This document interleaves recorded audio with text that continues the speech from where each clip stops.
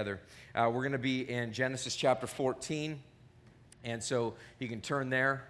Genesis chapter 13 has really been about Abram and Lot. Abram and Lot. Lot is his nephew, and Lot decided to take some land. Abram said, "Hey, look all around you. Take whatever you want. If you go here, I'll go this way." And so Abram selflessly gives up what he could take, and so Lot takes this area that's close to Sodom, and so he moves close to this very evil city, this very evil place, and he moves there, and that's kind of where the passage ends. But what we see is we see in Abram a guy who has come to faith, and he has these moments, these lapses in judgment, but then he comes back, he begins to worship God again, and he begins to make great strides towards worshiping and serving the true God, Yahweh, of the Bible. And so that's where we left off there. Chapter 14, I'm going to express it in kind of three different acts, Act 1, Act 2, and Act 3. And Act 1 is really setting up what's going to happen in Act 2 and Act 3 here. I'm not going to read the entire thing because I think you would get very confused, as I did many times over as I was preparing for this sermon, and so I've broken it up into a way that I think will be understandable. So we're going to get into the Word here in just a second. I do want to remind you, like this, we're in the round here, and so if you get up during the service, if you have to, man, please do. We don't want there to be any problems. Like if you've got a kiddo with you that's crying or stirring or something like that, we encourage you to move quickly out there. But if you could at all stay in your seat, that would be so helpful to me. I'm very easily distracted, and so and also other people as well are distracted. So I hope that you can take that in a loving way and just understand that we're really hoping to reduce distractions as we're in this setting that's in the round, because these people see everything over here and so forth. So it has some downsides to it. So we're in Genesis chapter 14. I'm going to read that. Chapter 14, verse 1. It says, "In the days of Amraphel, king of Shinar, Arioch, king of Elasar, Chedorlaomer, king of Elam, and Tidal, king of Goyim." Stop right there for a second. Like this is gripping scripture, I know, but this is going to be very fun hearing me say all these names. But it's very important. Basically, what we have going on here is got an East Coast, West Coast rivalry going on. I don't know if you remember the notorious B.I.G. and Tupac.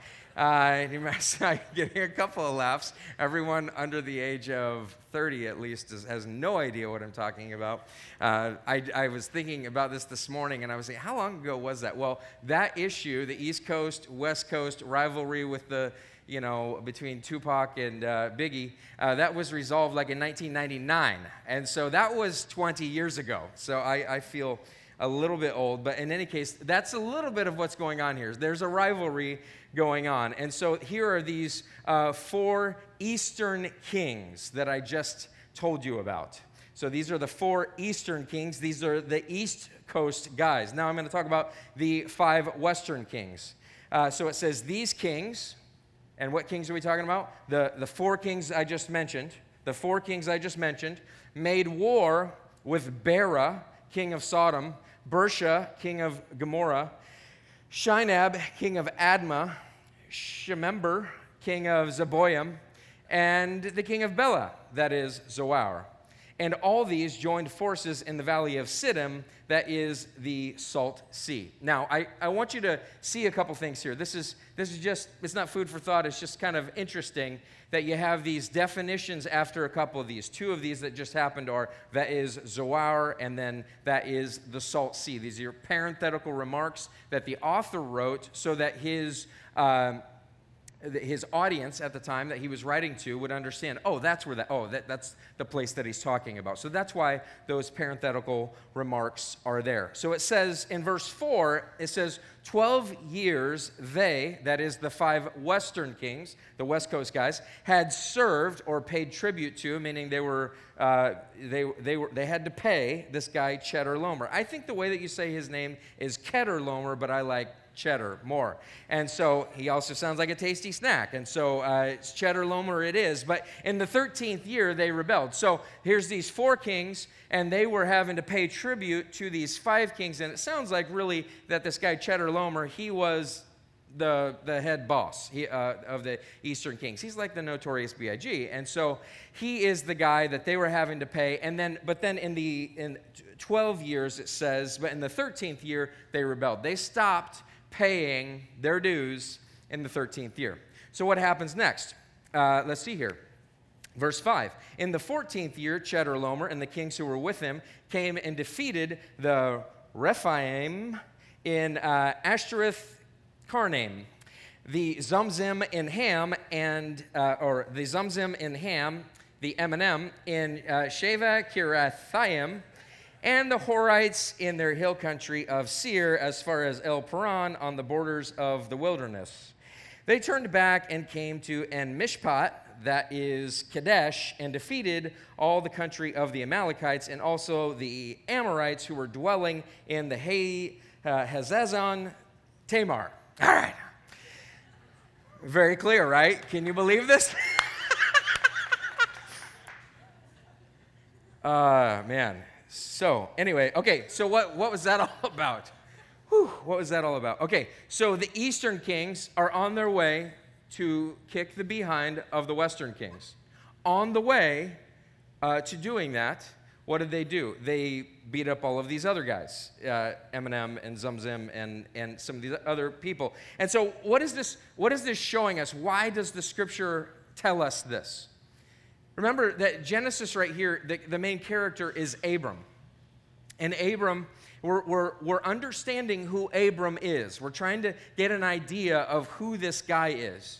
We've seen him falter when he went to Egypt, and then when he stopped in Haran, and all of these other things.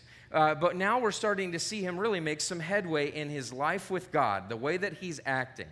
Is he loyal to Yahweh? That is God's name, the true and the living God. Is he loyal to Yahweh? Does he live as if his promises are true? Does he love God and others? Does he, what was the last one?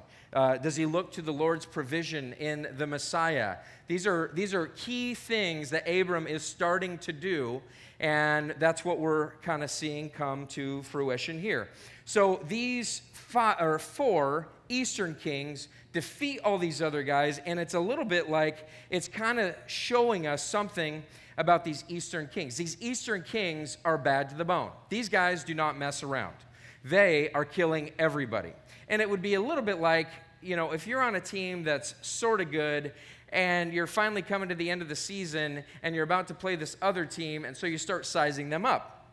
And you start saying, well, who have they played and who have they beat and what should that look like and so forth. But pretty soon you start thinking to yourself like, hey, that team is really good because they killed everybody. They're undefeated. Like this is pretty crazy stuff. So the text is showing us that these 4 Eastern kings are not just to be trifled with. This is not just like some small army. This is a major coalition of nations that has come out, and they're beating down everybody. They will extort you. They will do whatever they need to do in order to get after you. Big, big stuff. Verses 8 and 9 here talks about the defeat of the Western kings. Now, so let's read that. Verse 8. Then the king of Sodom, the king of Gomorrah, the king of Admah, the king of Zeboim, and the king of Bela, that is Zoar, went out and they joined battle in the valley of Siddim with Chedorlaomer, king of Elam, Tidal, king of Goyim, Amraphel, king of Shinar, and Arioch, king of Elasar, 4 kings against 5. So what that just described is you've got the 5 kings who are now going to battle with the 4 kings. So they're going into this, and they're thinking, we got this handled because there's 5 of us and there's 4 of them. So 5 on 4, we've got this handled. It's going to be fine. And so they're going in there. And what happens next? Verse 10. Now the valley of Siddim was full of bitumen pits. Now this is foreshadowing. It's like, now let me tell you something here. In this particular valley that they're fighting in, there's these giant, pits of tar that are everywhere. If you remember back at the Tower of Babel, what they did was they built this tower with bricks and bitumen. So this tar, so they'd stick the bricks together with bitumen, and they would put them together. So bitumen pits are everywhere, and they're all around there. And so the author is saying to us, now keep in mind, there's a bunch of tar pits everywhere. And as the kings of Sodom and Gomorrah fled, some fell into them, and the rest fled to the hill country. So the enemy took all the possessions of Sodom and Gomorrah and all their provisions and went their way. They got the pants beat off of them. They got beat bad. And they were running, and the kings fell into the tar pits, or those people fell into the tar pits, and then the other guys got away, and apparently they were close to Sodom, and so they went into, these 4 kings went into Sodom, and they took everything. They took absolutely everything. Verse 12, the plot thickens a little bit. They also took Lot, the son of Abram's brother, who was dwelling in Sodom, and his possessions, and went their way. Now, what we said last week was this. It was pretty clear at that time that Sodom was this immoral place, completely immoral, a very wicked city. Lot moves his tent as close to Sodom as he could possibly be. He gets so close to the sin in his life, he puts himself in this position that ultimately what ends up happening, they move in together. They end up in the same place. He finally, he has made one compromise after another, and then finally ends up, you know what, I'm just going to go all the way. I've kind of compromised on this, I've compromised on that, and now I'm just in the city. And we do that. We do that all the time. It's a slippery slope theologically when people begin to question the Scriptures. When people begin to question, does the Scripture actually say this? I mean, I don't remember it ever saying that. It doesn't emphatically tell me not to do that, or emphatically tell me to do that. And so they begin to question the Scriptures. They begin to say, I'm not sure I really, I'm not sure I really believe that.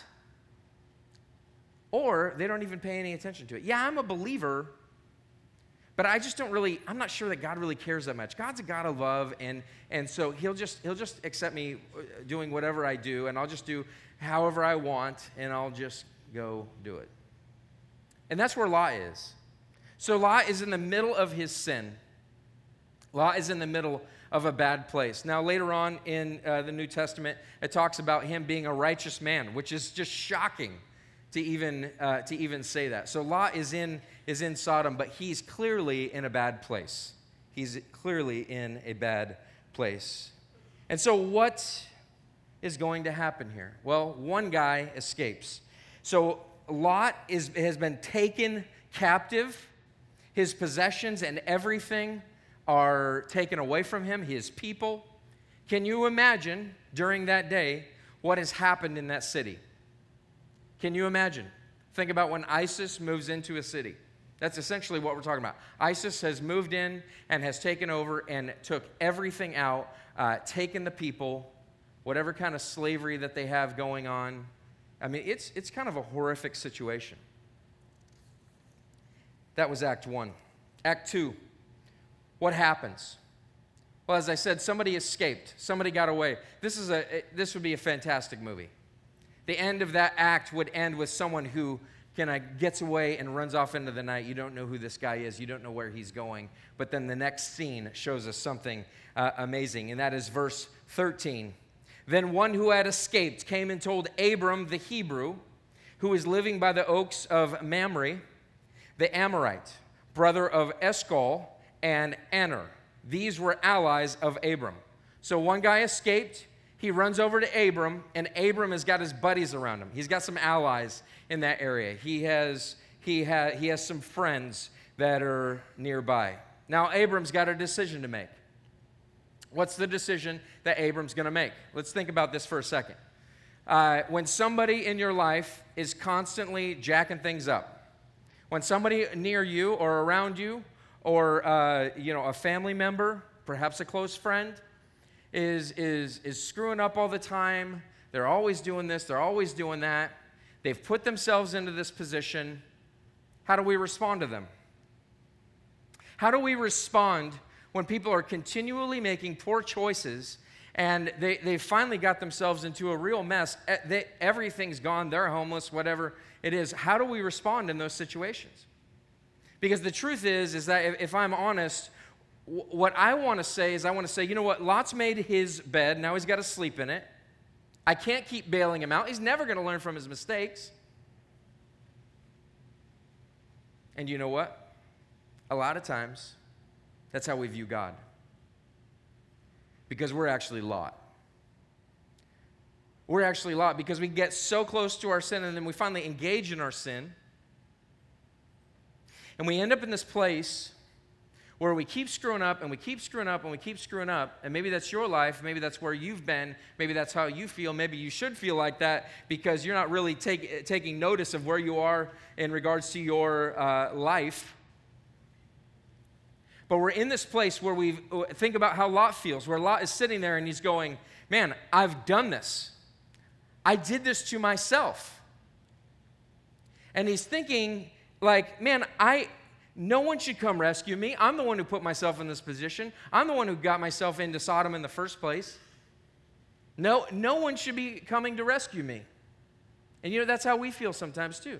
God, I've gone too far. I've done too much. I have gone past the limits of where I was supposed to be. I've engaged in something I should not be a part of.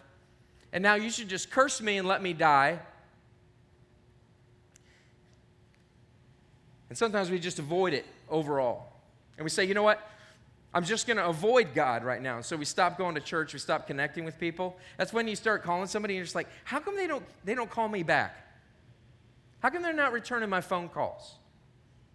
How come you're not calling your community group leader back? The person who's discipling you, your good Christian friend, perhaps a family member. How come you're not calling them back? It's because you got so close to Sodom that you ended up getting taken captive. And here you are captivated by your sin. And you just say, I don't even want to deal with it because I don't want to have to deal with the fact and tell them where I was or what happened. And so we say, I don't even want to call them back. I don't want to return the call. So what does God say? What does God do? Well, as I said, Abram is growing. Abram is a lot like us. He's this figure who he's becoming a towering figure. He's becoming somebody who has immense faith. He's becoming somebody who has incredible stature.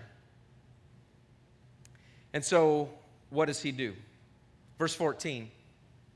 When Abram heard that his kinsmen had been taken captive, he led forth his trained men born in his house, 318 of them, and went in pursuit as far as Dan. And he divided his forces against them by night, he and his servants, and defeated them and pursued them to Hobah, north of Damascus. Then he brought back all the possessions and also brought back his kinsman Lot with his possessions and the women and the people. Now when I read this, what really came to my mind was, I don't know if you've ever seen that movie, The Patriot. Do you remember? You may not know this movie. I'd watch it 1,000 times. Really, the first 20 minutes of the movie are amazing. But here is Mel Gibson, who is he's in colonial America. And his son goes off to war, goes to fight for the colonial army. And he's there. He's kind of a pacifist. He didn't want his son to go. And so he's like, I've already fought all the wars I'm going to fight. I'm no longer doing that. So here he is making rocking chairs and stuff like that. And he won't tell his kids about his background in war. But his son goes off to war. He comes back and he's wounded. And then the British Army comes and finds his oldest son and decides to take him. And one of his younger sons tries to stop this and is killed in that instance. And then it gets good, right? And then Mel Gibson gets the Braveheart face and he's like, he pulls his hatchet out of the chest, hands guns to his sons. I'm sitting there just going, oh, like this is amazing. Like, I mean, holy cow, what would I do if my dad said, take this gun, don't fire it until you see the whites of their eyes, aim small, miss small. Woo! You see the look on those kids' faces? Like, it's amazing. They go after these British soldiers to get his son back and to avenge the death of his other son. and it's incredible. I think that's what Abram does here. He goes, Lot's in trouble? That's it. All right, boys, gather around. 318 of them. So he's got 318 people in his house. It's a big house with lots and lots of room. What's that? Yeah, he doesn't have a gun. He's got some spears, got some sharp sticks, some stones, and he goes after them and he chases them. And what happens here? He divides his forces against them by night. He defeats them. He pursues them. I mean, these are the kings that defeated everybody. They are undefeated. And Abram goes after them and kicks tail. He absolutely just kills them. And not only that, he brings back all of the possessions. He also brings back his kinsman Lot with his possessions and the women and the people. Let's stop for a second. Abram loves God and others. Abram is not sitting there saying, Lot, you got yourself into this mess. I guess you'll have to figure out how to get out of there. Abram is like God. Abram is tender. He loves his kinsman. It's his brother's son. In our instance, it is God who loves his kids. And he loves his kids so much that he goes after us. And he pursues us. And he kills all of our enemies. And he takes them down. He has the ability to do so. He's abounding in steadfast love. He pursues us and he redeems us. See, Abram is like God, but God is better. See, Jesus is the better Abram. Jesus, like Abram, leaves his comfort. Jesus leaves his glory. Jesus leaves everything, and he pursues the one lost sheep. He pursues the person who is walking away from him, who is his own. He goes after you. He goes after me. And he comes to this earth. He comes into Sodom.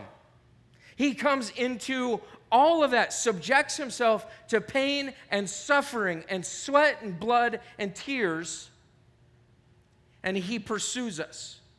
Are you in Sodom right now? Have you been taken captive? Jesus is pursuing you beyond what you could ever imagine.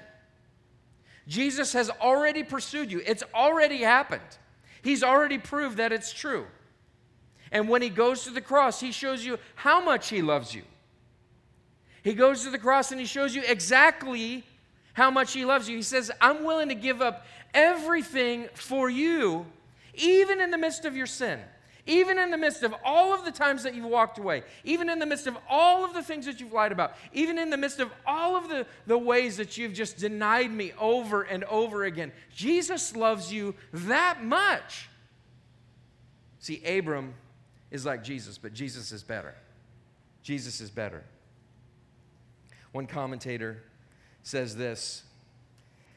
He says, take note that this great heart was at this very moment like that of Jesus. As Abram was to Lot, so Christ is to us. Jesus did not sit idly by in heaven, waiting for us to deserve redemption. Neither was our redemption painless. Christ left the glories of heaven to come after us. Jesus is pursuing you. He has pursued you. And the question is, will you receive what he has for you? Will you receive his forgiveness? Not will you beg for it, but will you receive what's already taken place, confessing your sins, saying the truth about where you've been. Act 3. After his return from the defeat of Chedorlaomer and the kings who were with him, the king of Sodom went out to meet him at the valley of Shavah, that is, the king's valley. And Melchizedek, king of Salem, brought out bread and wine. He was priest of God Most High. Now, this is like, okay, we haven't heard this name before. You're not going to hear it again. I mean, you will in this passage, but you're not going to hear it again until like Psalm 110. And they won't hear it again until like Hebrews chapter 6, 7, and so on. What is going on here? So the king of Sodom meets him in this valley, and the king of Salem meets him there. Now, funny that we're talking about the king of Salem living in the city of Salem. Well, Salem means peace. The word Salem in Hebrew means peace. It is believed to be an ancient name for Jerusalem. So it's a shortened version of Jerusalem. In addition to that, Melchizedek means righteousness or king of righteousness. So you have this king who is a king, and he's the king of righteousness, and he's the king of peace. So you have this figure, he's very cryptic, he comes out of nowhere. We'll talk about this more later, not so much in this sermon. But what's happening here is we have this guy who's a king, but he's also a priest. Those two things don't normally go together. In fact, they don't go together at all until you get to Jesus, who is prophet, king, and priest. So this guy is unusual. He's not an Israelite. He's thought to be a Canaanite. He's in this area. He's in Jerusalem, which is close by the King's Valley. And so he comes out.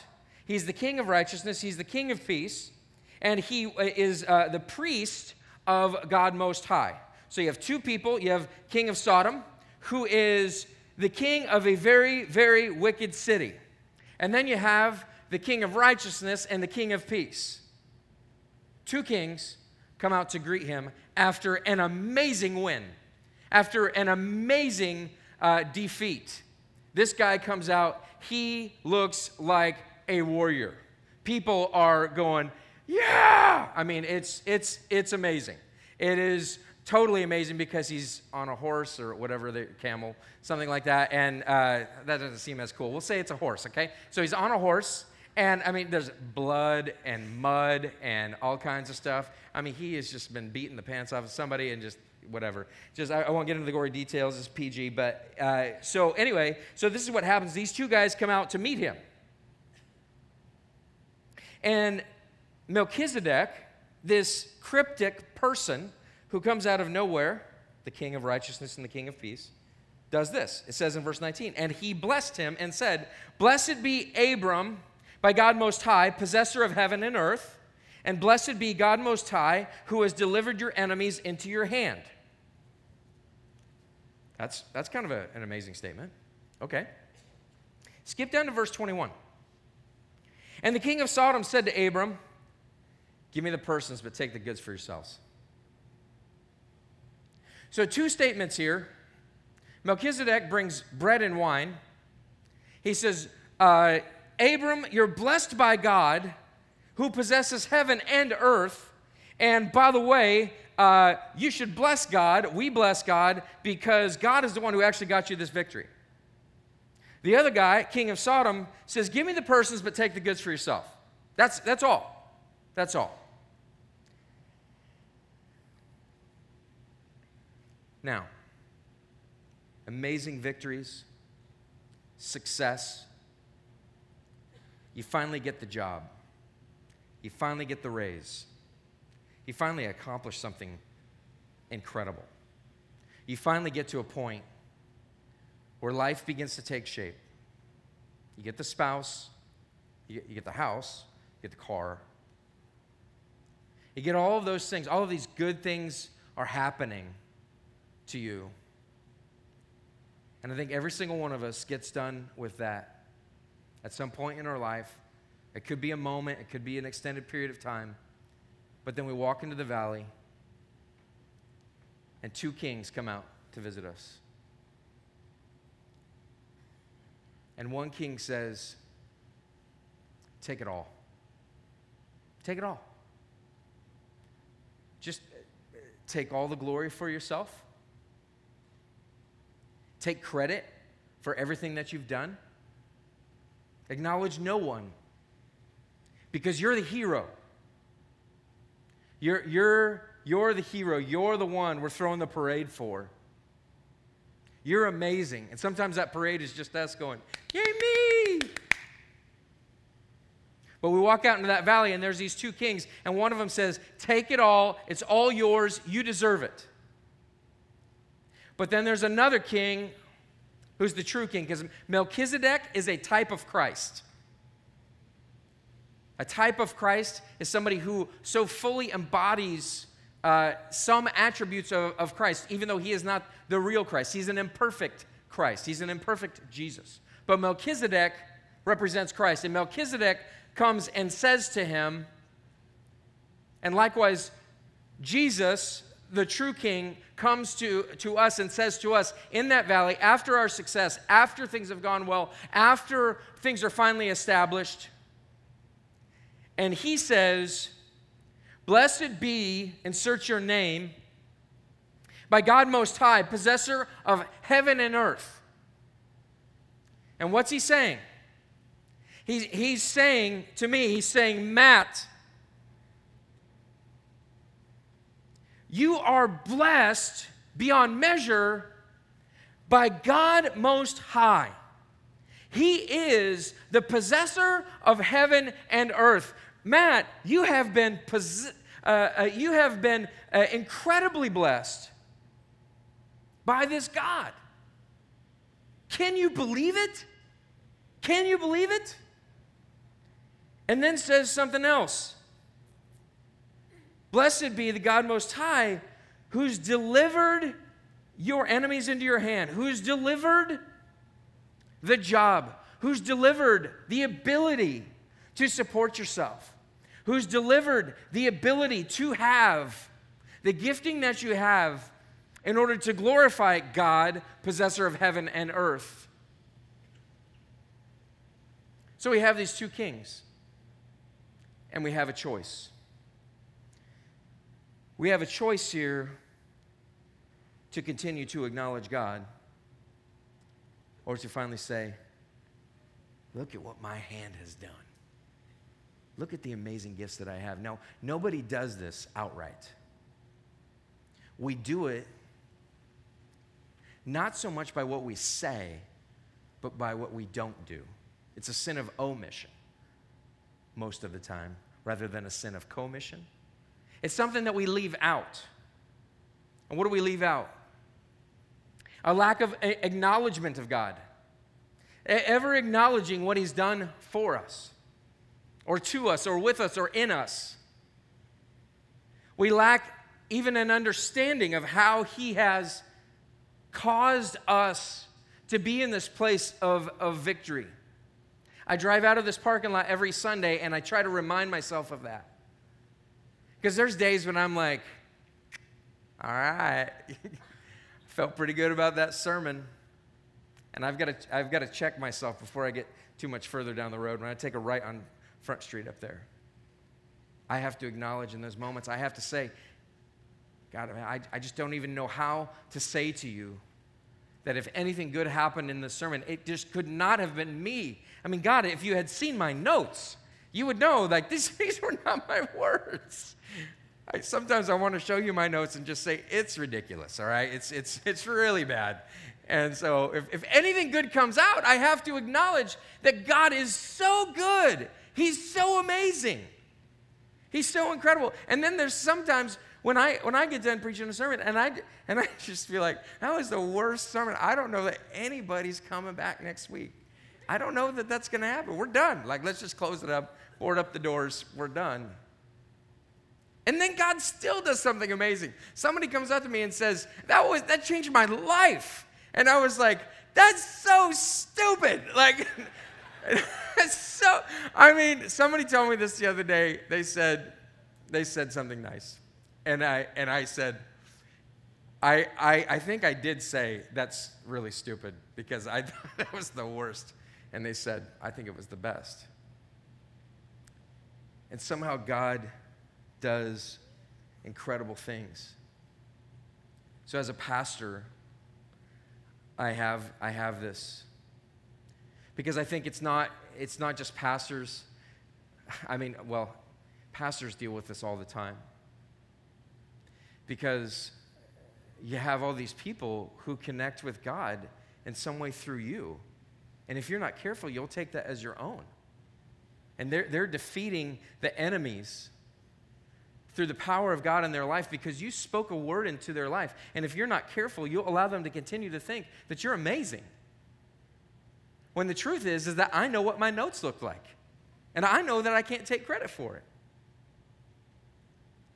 And then I think about my life as, I get into my 30s and into my 40s and God gives me success. He's granted me success in my personal life. And I think about all of the times that I could sit there and I could say, man, look at what my hand has done. Look at all of this incredible stuff. I've worked so hard to make this happen. And those two kings meet me in that valley every time. It never stops. It never stops. And I have not always said the right thing, done the right thing, acted in the right way. There are many, many times where I've missed that. There's many times where God has graciously humbled me through a truly bad sermon where somebody didn't get anything out of it, right? Through a bad financial choice, through whatever. There's many times that God has needed to humble me, and He will continue to do so because He's gracious and He's good. We have a choice. And the choice is this. You've got the king of Sodom, you've got the king of Salem. How does Abram respond? It just says very quickly, Melchizedek brings out bread and wine. He's priest of the Most High God. He speaks this word saying, God's responsible for your victory. And Abram just goes, boom, that's right. Gives him a tenth. He takes the spoils, which are rightfully his. I know in our day and age that doesn't seem right, but in his day, those spoils of war that he went and got back, those are his for his taking. The king of Sodom acknowledges that and says, give me the people, but take the possessions. And in reality, the people were his as well in that day. It sounds weird, but that's true. So Abram immediately lops off 10% and gives it to Melchizedek, who's priest of the Most High God, who is a type of Christ. And why is this? Why is this story in here? Why is it like this? I got to tell you something. Until you give to God out of the spoils of your war, out of the efforts that you have, until you give to God to a point where it hurts, until you give to God, you have not dislocated or dislodged the idea that somehow I can take credit for the things that I've done. And yes, it is financial in our world today. Until you give to God and you say, you know what, I'm going to acknowledge that you are blessed. That you are the God Most High. You've delivered all of this into my possession. I'm going to acknowledge that you are the one who has given me the gifting and has enabled me to get to where I'm at. And I do that through what I give away. I do that through giving God a tenth. It's called tithing. It's one of the first instances in the scriptures. And why does Abram do that? It is to dislocate the idea that this is mine, that I did it, that all of this is mine, and that I get to take it for myself. He gives this representative of God, who is ultimately a type of Christ, he gives him a tenth. How do you be somebody who responds appropriately in success?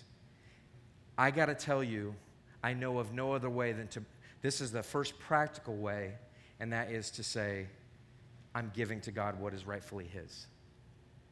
I'm giving to Him. And not only that, it says in verse 22, but Abram said to the king of Sodom, I have lifted my hand to the Lord God Most High, possessor of heaven and earth. He repeats the phrase and adds Yahweh at the beginning of it. He adds the name of God. He's confirming something. I'm giving something to God, but then I'm proclaiming God. I'm proclaiming God in this instance. He's loyal to Yahweh, even when it hurts. He lives as if His promises are true, even when no one else is. He is embodying who God is. He is honoring Him with His wealth, with His first fruits. But then what he says is, he says, I lifted my hand to the Lord. So I, by a commitment to God, I have sworn a solemn oath. He says that I would not take a thread or a sandal strap or anything that is yours, lest you should say, I have made Abram rich. I stinking love that statement. I love it. The king of Sodom comes out to you and says, take the glory for yourself. Take the spoils. It's all yours. You've done an amazing job. You should just believe in you. You're the hero of your story. You're the one that should be able to acquire all this stuff. And Abram says, hey, I've sworn to God. I have sworn to the true God, to the living God. I'm not going to take a thread. I'm not going to take a sandal strap. I'm not going to take anything so that you cannot say that you made me rich. Now, how do you do that? How do you do that in daily life? I'm not sure there's a clear answer to that because we're not often in that situation.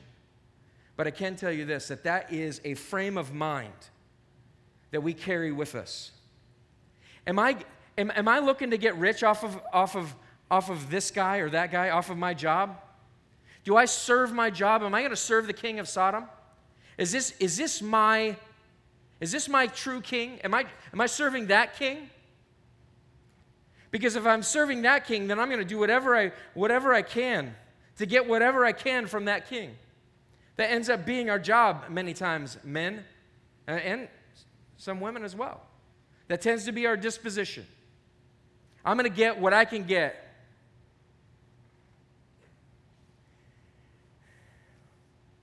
And I'm going to try to become rich through whatever it is that I'm serving. But many of us need to take note of this.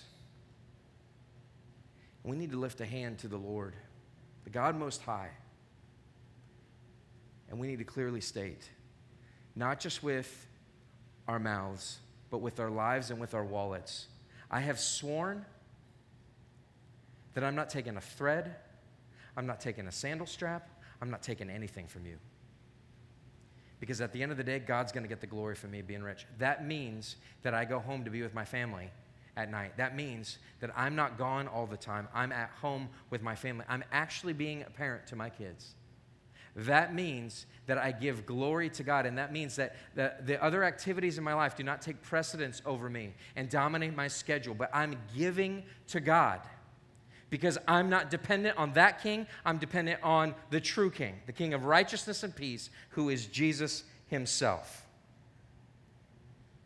And so he says this, I will take nothing but what the young men have eaten and the share of the men who went with me. Let Aner and Eshcol and Mamre take their share. Melchizedek is an interesting figure in this passage. And he does something interesting back in verse 18. It says that he brought out bread and wine, and I don't think that that's by accident. I think it's very clear why he does that. It's because he's so prefiguring who Christ will be as he comes as the King of righteousness and peace, meaning you get peace through this king. You get righteousness through this king. You don't get peace through serving the other king. You don't get righteousness serving the other king. You get the spoils of war. You get all that stuff. But you don't get peace and you don't get righteousness. You only get peace and righteousness through this king. And when you have placed your faith in him, what happens is that peace becomes yours. That righteousness becomes yours. It's yours forever. You get the peace of God and you get the righteousness of Christ that's indwelling in you because you serve that God. But it's not just that it's that simple. See, Melchizedek brings bread and wine because of Jesus later on at the Passover, as he institutes the Lord's Supper. It says this in Luke 22, verse 14. And when the hour came, he reclined at table, and the apostles with him. And he said to them, I have earnestly desired to eat this Passover with you before I suffer. For I tell you, I will not eat of it until it is fulfilled in the kingdom of God. And he took the cup, which is the wine, and when he had given thanks, he said, take this, divide it among yourselves, for I tell you that from now on I will not drink of the fruit of the vine until the kingdom of God comes. And he took the bread, and when he had given thanks, he broke it, and he gave it to them, saying, this is my body, which is given for you. Do this in remembrance of me. Likewise, the cup after they had eaten, saying, this cup that is poured out for you is the new covenant in my blood. Why does Melchizedek bring bread and wine? Because he's prefiguring Christ. And what is Christ doing? He has an object lesson. He says, do you see this bread? Do you see this wine? Do you see what's going on here? This is my body, and it's going to be broken for you. And this is my blood, which is being poured out for you. I want you to do this in remembrance of me. I want you to remember what I have done for you in order to give you peace, in order to give you righteousness. I want you to remember that you, not only that you desire peace, but that you need peace with God and with your fellow man. I want you to know and understand that you need righteousness, and the Son of God was brutally beaten. He was brutally crucified. He's so much better than Melchizedek. He was brutally beaten. He was brutally crucified for you. And Jesus says, I just want you to remember me. When you go to that valley, I want you to remember what I did for you. I want you to remember me when you've moved into Sodom. When you moved in together before you were married,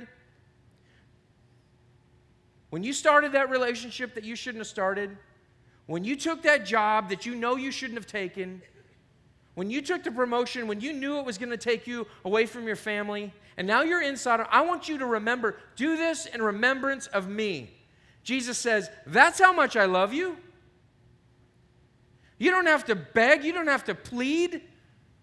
I've already gone to the cross for you. I've already done it. It's yours for the taking.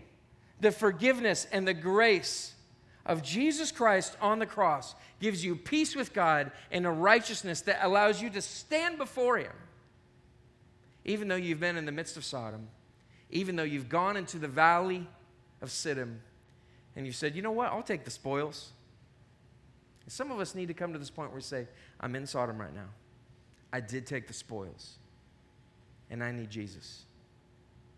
The proof that He wants you is He bled out and died. He gave His body and His blood for you on the cross. Won't you receive it? Won't you take it? Let's pray.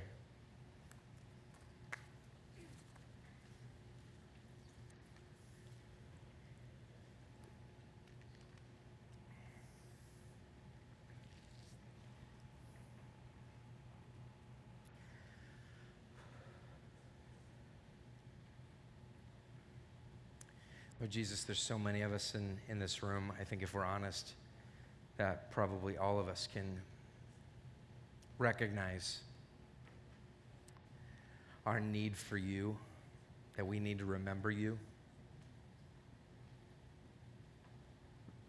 So, Lord, I'm just praying for your conviction, that it would come over us. Lord, I pray that you would soften the hardest heart in this room.